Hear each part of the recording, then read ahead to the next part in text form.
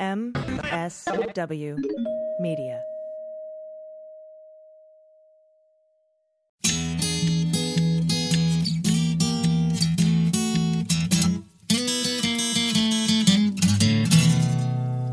Well, pour yourself a glass, sit for a spill.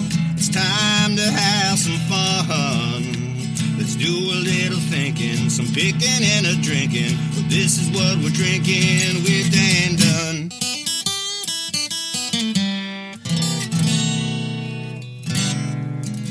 Oh, yeah.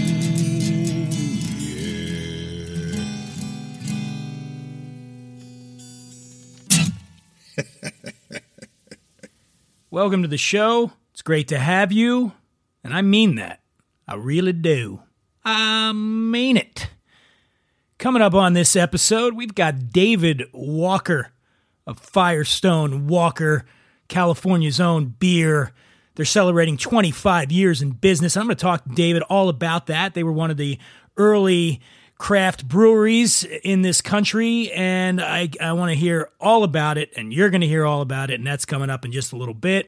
Reminder to follow me at The Imbiber on Instagram and Twitter, at WWD_podcast on Instagram. The podcast has its own Instagram. He's all grown up. And what else? Oh, yeah, we got a big April coming. Maybe Snoop Dogg. Actually, Snoop Dogg might be the next episode, but go figure. He's been a little flaky, but we're hoping we're going to have Snoop Dogg.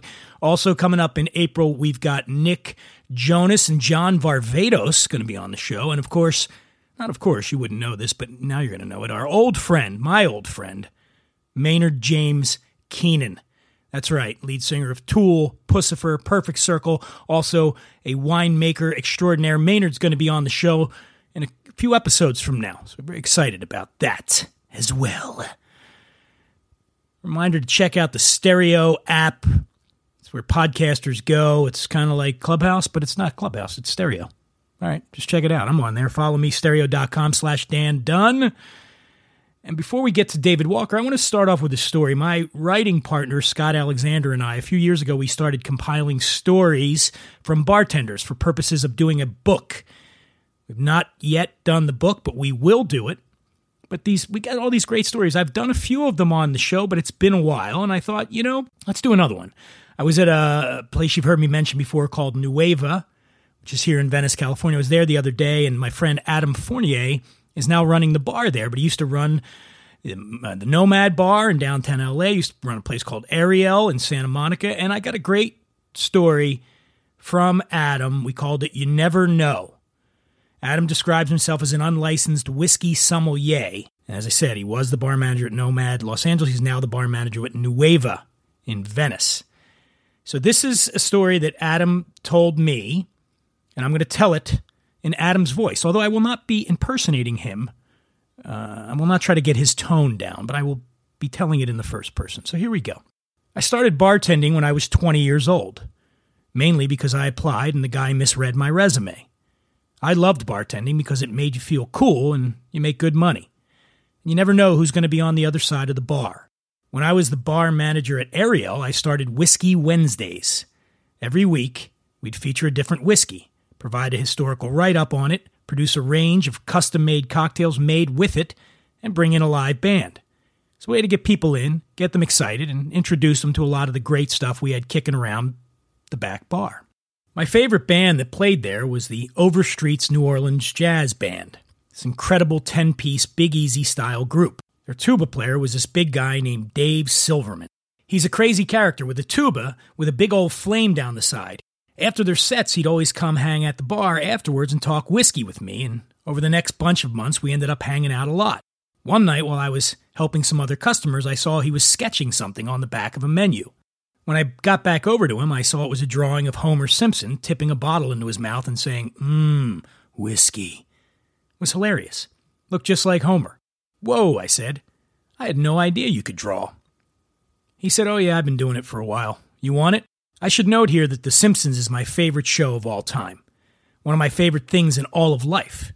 I happily accepted it and took it home for my collection. The band kept playing our Whiskey Wednesdays, and Dave kept hanging with me at the bar afterwards.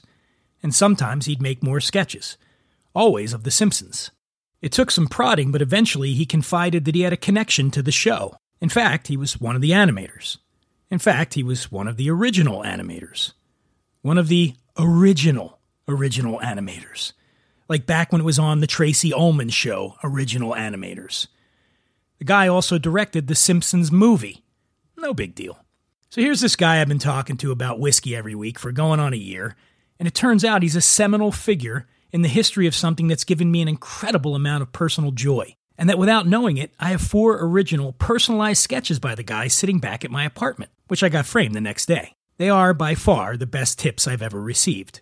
But more than that, they're touchstones for me for why I love this business. As bartenders, we have thousands of interactions every day. Some great, some crappy, but you never know who's going to show up on the other side of that bar.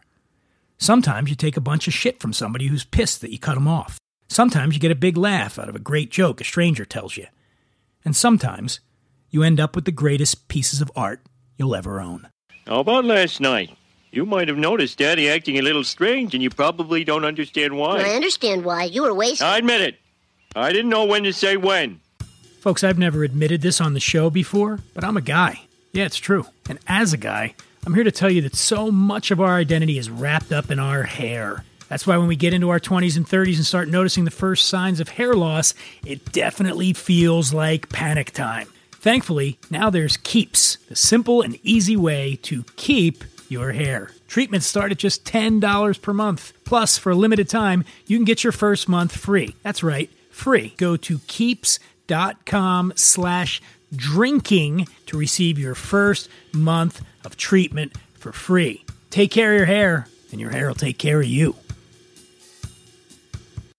Firestone Walker Brewing Company was founded in California's Central Coast in 1996. The mathematicians out there will note that means this is the 25th anniversary of Firestone Walker. Joining me now is a guy who co-founded the brand, Mr. David Walker. How are you, David? Good. Great to be here. It's great to have you, man. I've been a fan of the beer for a long time, and I want to say congratulations right up front on 25 years, man. That is no small accomplishment. And I've got the 805 Cerveza here, and I will cheers you with that. There we go. Amen. Take my first sip of beer of the day. Here we go. You know, I should crack one too. Yeah, you should. Absolutely. I'll be offended. So, in addition to 25 years, you've got a lot going on. We're going to cover in this episode. You've got a new thing happening, called a beer club called Brewmasters Reserve. I want to talk about that. I want to talk about the history. There's so much I want to get to you with, but let's roll it back, okay, to 1996. Right. Yeah. When you started this, I saw a statistic earlier today that said there are currently about 8,300 craft breweries operating in the United States right now. And I don't know, that number might be, it's got to be close. What did it look like 25 years ago? There was about 400. It was a very weird place to open a brewery. I mean, I bear repeat myself. The fact is, our biggest competition when we opened our brewery was indifference. No one cared about beer. I mean, it was just sort of a consumer product that didn't have a huge amount of dimension. It was all about brand and refreshment and good times. And so, we were trying to talk about recipe and provenance and tradition and process and people, and no one was interested. So it was a really different time. But, just like all of these things, the world slowly changed because lots of people started talking about it. And us and 400 brewers and several thousand that followed us were all making our own beer and sharing it with our friends and sharing it with their friends. And eventually, I like to say that West Coast American brewers changed the world of beer. I mean, craft beer changed everything. That's a great point I want to talk about, David. So I grew up on the East Coast from Philadelphia. And, when I was beer town, amazing beer town, really. Arguably, my friend Christian De Benedetto, him, writer, beer guy. I think he called Philly the best beer town in America. It is. But back in the day, people were drinking Budweiser, Schlitz. my first exposure to what I guess would be a craft beer was there was a place in my neighborhood when I was in college called the Ortlieb's Jazz House. Now, Ortlieb's was a beer, but it had been abandoned, but they had it in. But the beer that the first craft beer I had was Anchor Steam. Yeah, which was from San Francisco. And then probably right around the same time was Samuel Adams.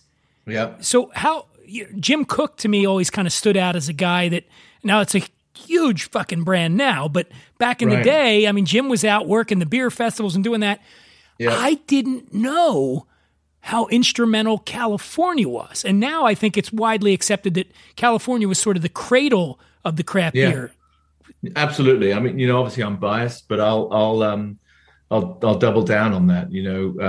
Fritz Maytag, he bought the Anchor Steam Brewery in 1964. I believe so. Got out of college and had some bendy foldies and bought a disused brewery and started to make steam beer. That created, a series of other folks, obviously most notably Ken Grossman, who started Sierra Nevada. In the early 80s. That was early 80s, I guess, then, Sierra Nevada. Yeah. Okay. And I think they've just celebrated their 40th.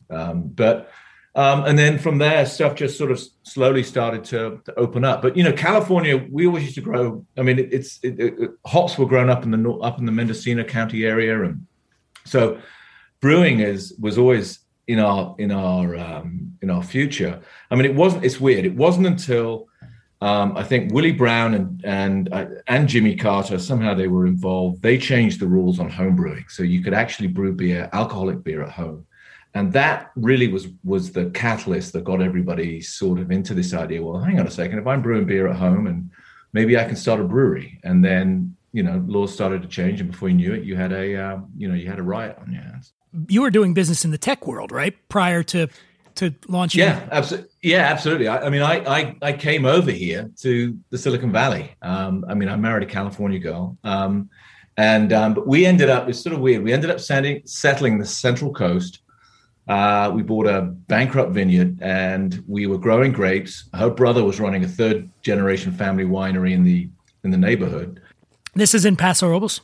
No, this is actually down in sort of the Santa Ynez Valley. Santa Ynez, okay, yeah. Got it. And so we said, we both had a sort of an artisanal bias, the idea of taking stuff from soil to glass.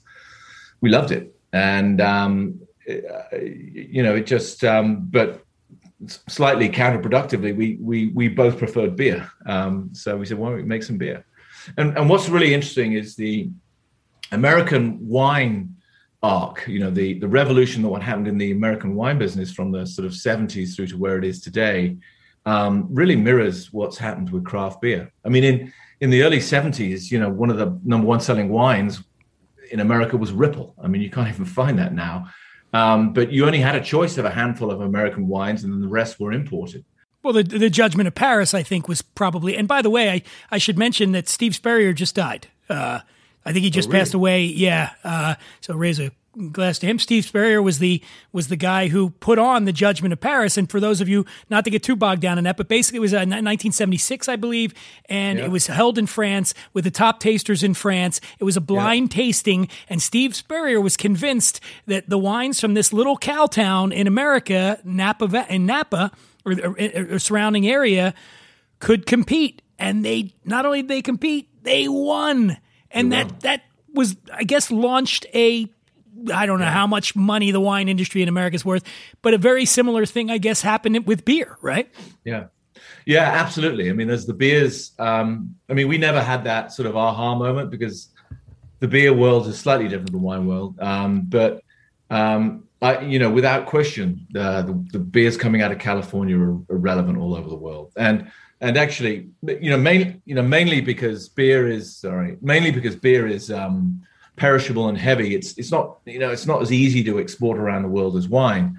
So what you end up happening is you have American style breweries opening up in London, in Berlin, and all over the world. So we've really changed the world of beer.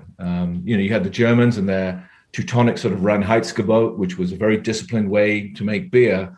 And then across the world, you have sort of American brewers completely throwing the rule book out of the window, dry hopping beers, doing all sorts of things, working with highly floral and aromatic hops, just changing the whole dynamic. You're sort of dating that back to the 60s up in San Francisco, or there's other people. Yeah, I mean, I would say, from the 70s and the 80s was really when the hop forward beers started to play. I mean, Fritz's Anchor Steam beer was a pretty traditional beer, I would say that the hop forward brewers like Ken Grossman showed up sort of 15 or so years later. But hey, I'm just guessing and having a beer here. I don't want to get in trouble. Yeah. So when you guys come along in 96 and you and Adam Firestone, you get this thing going. Where are you operating out at first? Was it Paso or was it Santa Barbara? No, we basically rented an old barrel room from the family winery, and we pulled together some old dairy equipment and an old brew house. And we were actually brewing the beer on the back 40 of a Chardonnay vineyard. I'll deny it if anybody asks, but I'm not even sure we had the proper permit. I think we had a winemaking permit or something, but we figured that out after a while. But it was very low key. I mean, very, very low key. And from there, we grew. And basically what happened, we ended up in Paso Robles because we stumbled upon a facility up there that was perfect for us. And so we sort of moved an hour up the road and made Paso Robles our home. And who's drinking the beer at this point? When your friends, restaurants, people, how does distribution work back then? Because as you said, there was not a big market for this at the time. No, there wasn't. And in real terms, beer, although it's a beautiful and old world thing, it's a controlled substance in most developed countries. So it's regulated on how you can actually get it to market. I can't just wander around selling my beer to people. It has to go through wholesalers, licensed wholesalers, who in turn have to take it to licensed retailers. And in those days, for small brewers, it was impossible to get distribution because all the big wholesalers were really controlled by the big brewers, the Millers and the Bud and the Coors. And, those guys were unbelievable commercial operators. They didn't want small brewers coming into their wholesalers taking the priority off their beers. So it was incredibly difficult to get distribution. And if you didn't have distribution, you couldn't get it delivered to stores. And if you couldn't deliver to stores, you can get it to the consumer. So, it was a complete riddle to solve. We all figured it out eventually, but it took a while. Beer has never been my forte. I would say spirits and then wine and then beer. But I do dabble, and I do know people in that world. We mentioned Christian. Yeah. The beef I hear is the biggest complaint. It's the U2 sold out. This band sold out. It's the same thing in beer, but it is literally happening when they say these brands sold out, and then they'll say, well, they're not the same. And you guys sold a few. That's not the same now. Ever since, right? What do you say to that? I mean, is there any credence to the idea that the big boys come in and just buy up the Blue Moons and you guys and Sierra Nevada and then mass produce them? Yeah, without question, that's how big breweries grow. Is they, instead of developing brands themselves, they see hot brands and they buy the brand and they integrate it into their breweries. And they usually, obviously, they don't develop the existing infrastructure of the brewery that they have acquired, and that's a problem. In our case, we sold the majority of our brewery to a brewery that actually in volume is smaller than we are in Belgium. And they don't really have an operation in the US to speak of, so certainly in our area. We just sort of felt that, that was a way for us in order to develop the brewery. Because, a big problem with brewers is they grow breweries is they grow a little bit like June bugs. Once you start getting people's attention, they grow and they grow and they grow. And as brewers, you're constantly trying to find money. You're sort of, the more beer you make, the more money you have to spend. It's capital intensive. And you get to a point where all of a sudden you've gone from, having to spend a couple of $1 million on a plant to looking at a $50 to $100 million expansion. I mean, which is crazy. I mean, for most mortals, you look at that thing and you go, how does that work?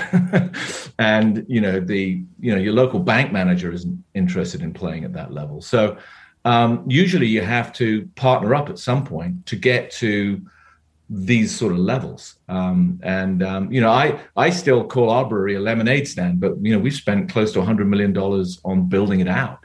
I mean, we still, all of us, and there's now 400 or 500 of us, we all walk around the plant just sort of pinching ourselves. So, how the fuck did this happen? That's crazy. I mean, it just, breweries grow, and they need to be funded. And that's where a lot of the incentive for these either acquisitions or mergers or whatever you want to call them. There's this possessiveness. I think maybe that's what it was touching on earlier, is fans of your beer.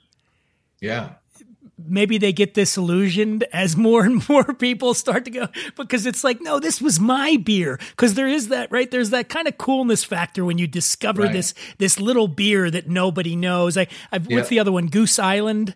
Yep. I had a friend that told me about that a long time, and now he's like, oh man, that shit sucks now.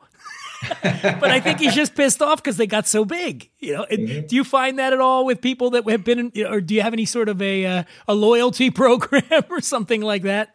I mean, the people who really know their beer are using their palate to make their judgment. And so that's where we have that argument, is in the brew house. And I like to say we win most of those arguments. I mean, folks who are just sort of chasing the next cool thing, or they just like small discoverable things, and without question, we've been around 25 years. They've already moved on from who we are. I mean, I like to think that, we still run the brewery. We still show up every day. We still love what we do. We're pretty true to the principles of our guiding principles that we set up years ago. How many different beers do you, I mean, the one I have here, I got the 805 Cerveza. This is a spinoff of the original 805, right? Correct. Yeah. Okay. Absolutely. Now this thing is absolutely delicious. I mentioned to you, before we got on, David, I said, one of my things about beer is that I don't drink it as much, particularly as I start getting up there in age, because I'm worried about, packing on the pounds. And there's always been this idea that if you drink beer, it's heavier than, but you said no. Like, what is this? What's this thing called? Like I said, that beer's 110 calories. It's not technically brewed to be a light beer. I mean, it's a lager. We brew it with some lime. And, it's designed to be, crushable. Now, a glass of wine will be somewhere between 100 and 120 calories. I think a vodka soda is a plain one is 50, but the minute you start dropping other stuff in it, it goes through the roof. So, I think it's all, it's all a matter of how much you drink, obviously. And I've had 19 of these before we started the show, and I think I'm still on top of my game right now. No, I'm kidding. Let me give you a couple of hints. First of all, drink beer out of a wine glass. Slows the whole process down. You start getting even aromas. Even the 805. Yeah, absolutely. Put that in a beautiful. Hold on, I'm going to grab a wine. Give me a second here. Okay. I want to do this the proper way. Give me a second. All right. And now a word from one of our dream sponsors. Lowenbrau Beer, circa 1982. Here's to good friends. Do you guys realize this is our 4th summer place together? Remember that old beach house we had? How about the time you two almost set the woods on fire? Okay, who's ready for a Lowenbrau? When you want the taste of a truly great American beer, tonight, let it be Lowenbrau. You know, I think we finally got this down to an art. Let it be Lowenbrau. Okay, this is exciting because I don't think I've ever had beer out of a wine glass. So I'll try this 805 in here. And why am I doing this again? It's the same way you wouldn't drink wine out of a bottle. It's the aromas. It lets the beer. Wait, what? I wouldn't do that. Hey, we haven't hung out yet, David. Wait, when we hang out one day, we're like this crazy son of a bitch. I have. But it's move it around. all of a sudden the whole experience agitated. You're saying agitated a little bit? Yeah. Really? Take a look at it, smell it, and drink it, and changes the whole experience. It absolutely does. I feel classy. It slows it down. Yeah. I mean, you can go to a white tablecloth restaurant, order a beer, ask them to bring it in a wine glass, pour it in a wine glass, and you'll drink it at about the same pace as you might drink 2.5 to 3 glasses of wine and put yourself, on the wrong side of driving. And, with a beer, you can, stick it in a glass and nurse it that way. I mean, there's a Firestone Walker brew pub down here, very close to my house. I'm going to go there, particularly once everything starts really getting open again. So when you're saying when I go in there and I request my wine in a wine glass, they're not going to look sideways at me. No, absolutely not. And they're going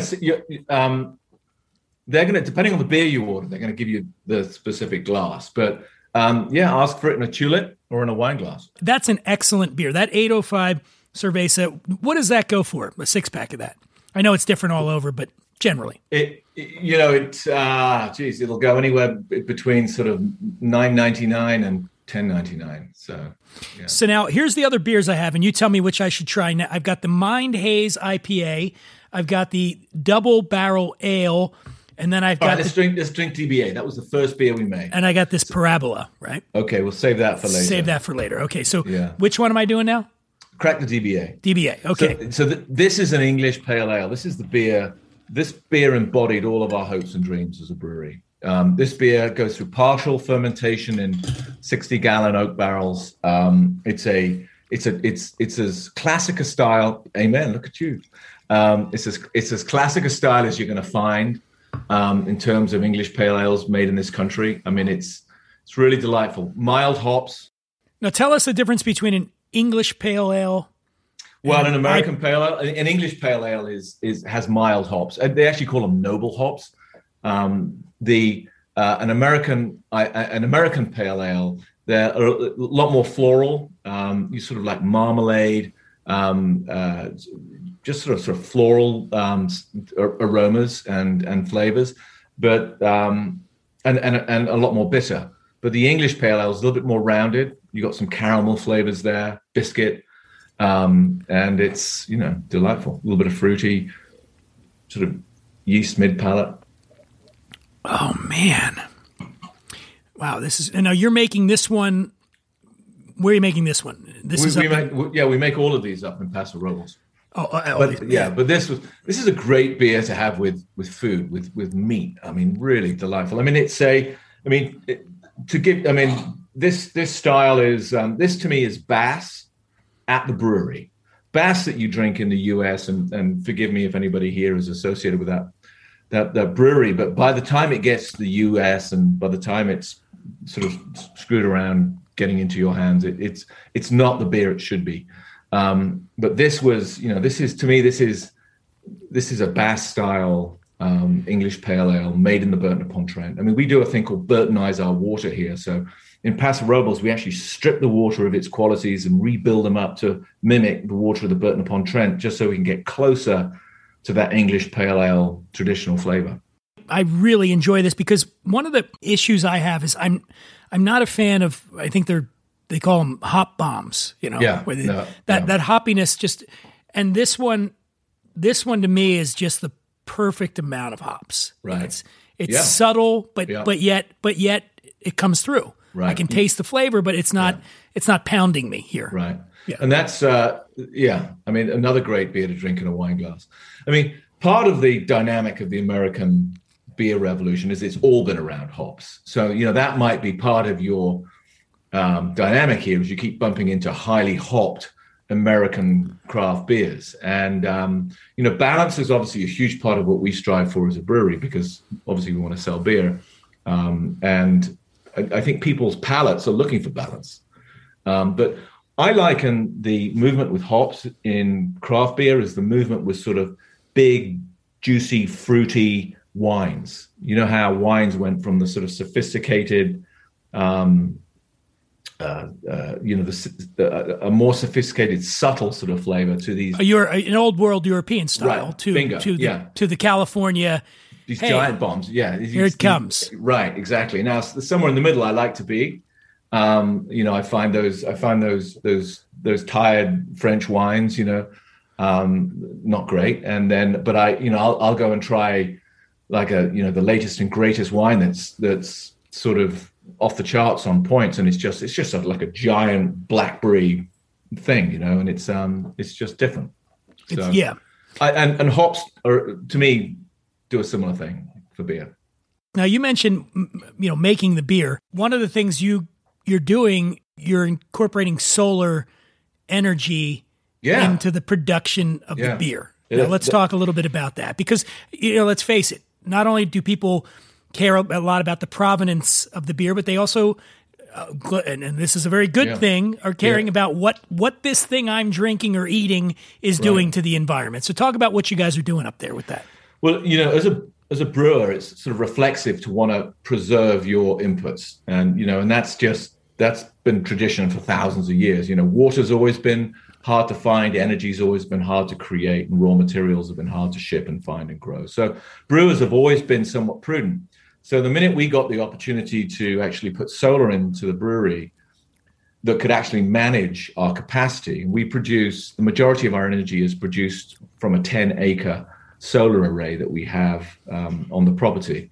We did it, and it actually, it saves us money. We're able to say our beer is brewed with California sunshine, and we're blessed with 300 plus days of sunshine, and which is why you're probably here from Philly and I'm here from England. Right.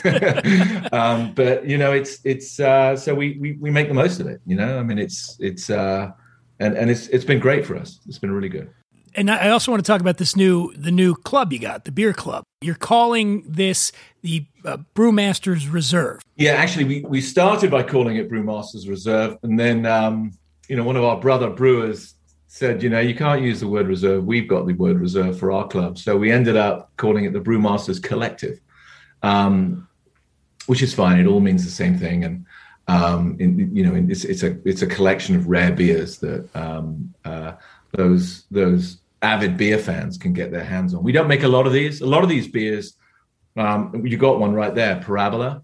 These beers we don't make a lot of. That beer has been aged in Four Roses bourbon barrels for a couple of years. Oh, yeah. It's blended and lovingly filtered and turned into what you're about to drink there. 14% alcohol by volume.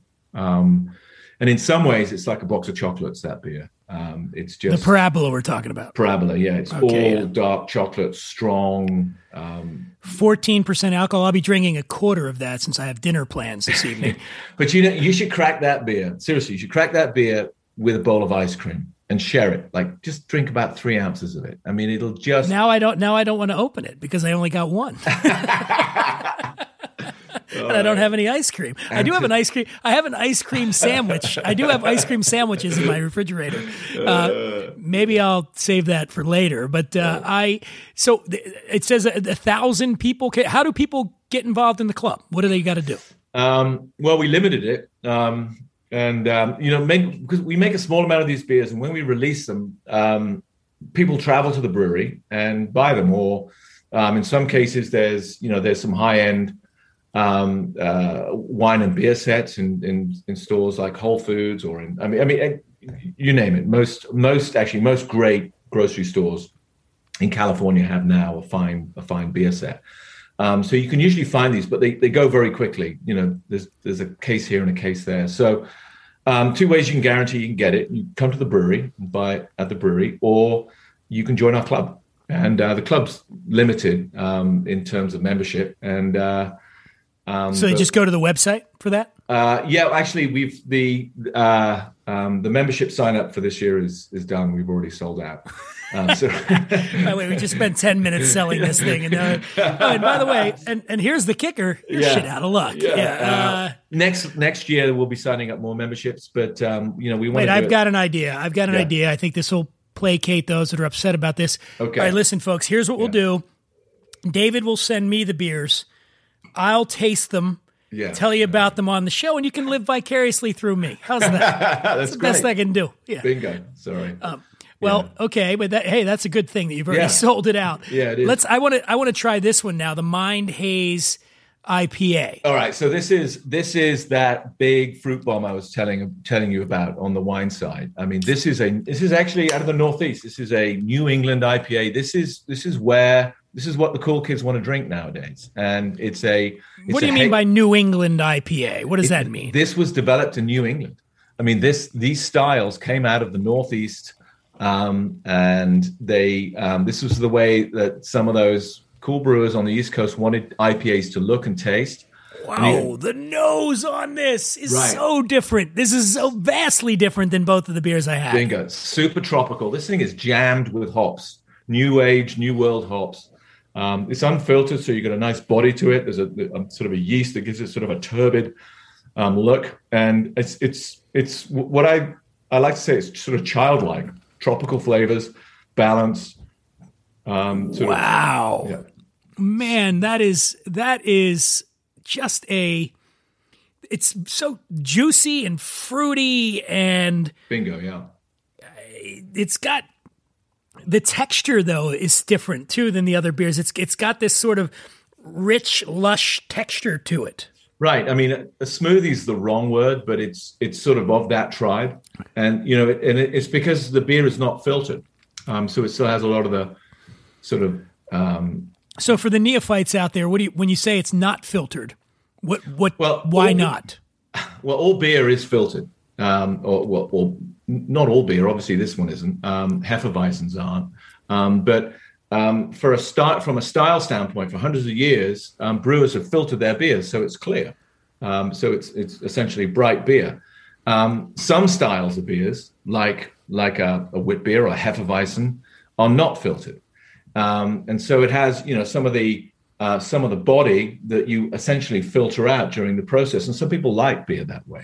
And in this case, that this beer is an unfiltered IPA. So it's similar to chill filtration in wine. Excuse me, not in wine. Excuse me, chill filtration in. I've had some beer. Chill filtration in alcohol is mainly an aesthetic process because it gets hazy when it gets cold, and they didn't like the look of it. But you're seeing more and more non-chill filtered whiskeys, especially because that stuff that you were taking out is the good stuff, right? Yeah, I mean, you could argue it's the good stuff, and this is it's a slightly different driver, but it's the same outcome, which is you can drink your beer filtered or unfiltered. There's no difference.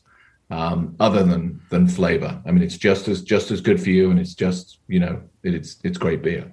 So when you see hazy or haze on that means basically that it's not filtered. Correct. Part of the problem with hazy beers is actually having the haze sort of consistent throughout the beer, because what can often happen is the haze can basically settle out.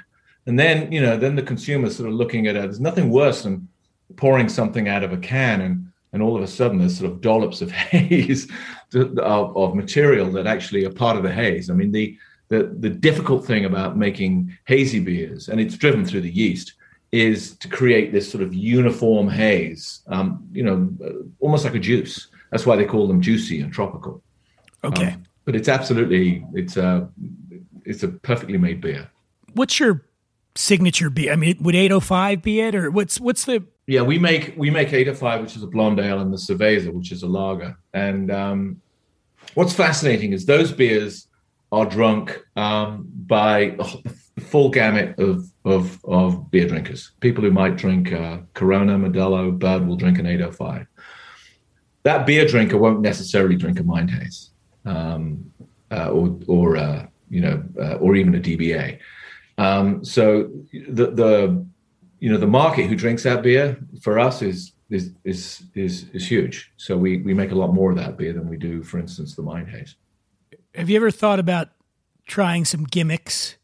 What I love about the beer business is over the years there have been some of the most insane developments of all time. Like, let's start with the the can, it turns blue when it's ready to drink. Yeah, I know. What demographic were they catering to here? Like one, and then there was also the wide mouth can. Like, again, did they do some marketing research and somebody say, I love the beer, but I find I can't drink it fast enough. Right. I generally like to have my beer down my gullet in 4 seconds. And could you guys do that? And then there was like the Vortex can, like the beer business. You got to give them credit, especially when you're talking about the big brands. They will trip over themselves to come up with some bullshit. And I'm wondering, have you ever thought about, like, maybe even as a joke, to do something silly like that? Or are there any craft breweries? Craft brewers, by the fact, they're tinkerers. So that, they put chocolate cake, they put donuts, they put, they'll do all sorts of things to make their beer more interesting. I would suggest that's a little bit off the beaten track in terms of traditional ways that you go about making beer. But yeah, brewers, maybe it's the beer, I don't know what it is, but they're generally happy people with a little bit of a twinkle in their eye, and there's a little bit of P.T. Barnum there. And I think that's where all of that stuff, ice beer. What is ice beer? It's like, I only drink ice beer. Well, why? Filtered beer. We just had that discussion. And so, there's all sorts of, you're right. Brewers use gimmicks to sell beer. Those things were done by the big mass-produced beers, and it's to maybe distract you from the fact that you're still drinking regular old Budweiser. It's just coming out quicker when you drink it. The mass-produced beers were produced that way for a number of reasons. First of all, beer is it's hard to distribute across a nation. It's difficult, and so you can't put a huge amount of flavor in it, because obviously those flavors start to move around the longer the beer is sort of sitting out in the market. The mass-produced brewers, as they produced more beer, they worked on their cost of goods, and so they found raw materials that were probably more efficient to use. They started using cereal and rice instead of malted barley, and eventually the beer became what it became. People preferred that taste to sort of rich, flavorful, the rich flavorful lagers that were made prior to Prohibition. After Prohibition, no one could drink any of them because they felt they were too rich in flavor and alcohol and a whole series of things. So, Americans have to develop a sort of a lighter version that was easier to drink. What is the shelf life, David? When you bottle 805, right? How long is it going to be good in the bottle? Well, it's two things. First of all, shelf life on most brewers' beers is designed to tell you the best time to drink it within. It doesn't say essentially that after this time this beer is bad for you. Beer has alcohol in it. If it's made properly, it actually has a pretty long shelf life. But we like in the U.S., and this is actually unique to the U.S. Most brewers like their beer to be drunk within sort of 120 days, and keeping it cold chain from the brewery to the supermarket, and then hopefully in the consumer's hands right into a fridge. How do you oversee that process? Because there's a lot of people involved that don't work for you, the people that are driving the trucks. How does that work? So, like a guy didn't take his lunch break and it's sitting in a hot truck for 3 hours. Yeah. That's huge. We freak out about that as brewers of beer that that we believe are beautiful, and some of them are quite delicate.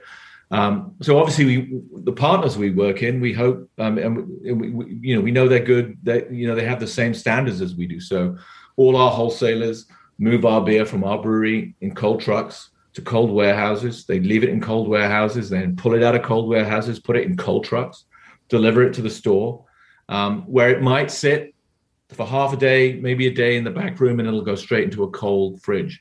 So that you're just minimizing. What you're doing is you're preserving the life of the beer. And what I mean by the life, it's that sort of fresh, vibrant, ripe feeling that you get out of something that's super fresh. When I do order beer, they'll say, "Do you want that draft or bottle?" Yeah. And I never really know how to answer. Oh, you should say draft all the time. Okay, why? Okay, why? Well, okay. So beer likes to be beer likes beer. Okay, so a keg is 15 gallons of beer. So it's one of the best ways to store beer. And that beer, a keg literally goes from cold chain to cold chain.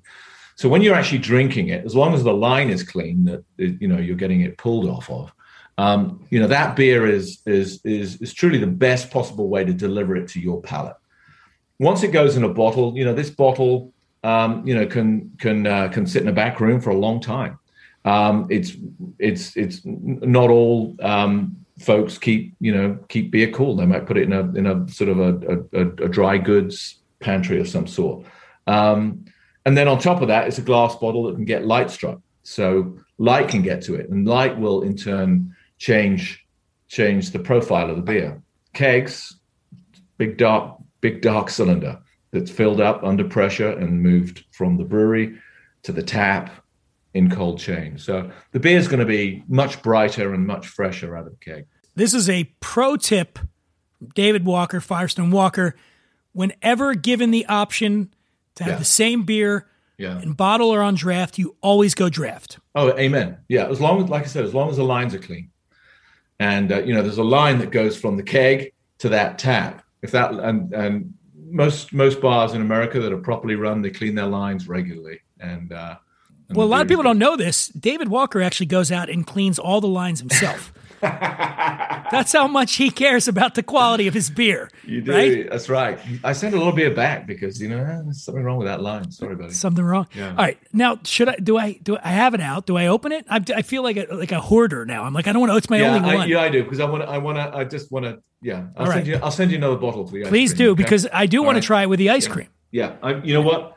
I'll just head up to the brewery. Can you send me some ice cream too? I don't really want. I don't want to do any work here, David. Yeah. Well, the brewery down the street, I can just go down the street now. Bingo. Yeah, there we go. I say I know you. Yeah, bingo. Like, I'll have a couple waiting there for you.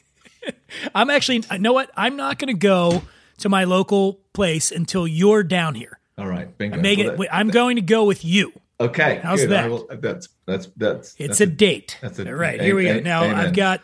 This is the 2021 Parabola. So this is a vintage beer. Every year it changes, right? The correct flavor profile. Yeah. Okay. So first of all, this is a beautiful looking bottle, man. That's a great looking bottle. So oh my God. Yeah, Jesus, this is darker than a David Fincher movie. What is going on? Look at this thing, man. It's like engine oil. I mean, it does. It looks like a really deep coffee or motor oil or bingo. Yeah. Okay, now let me.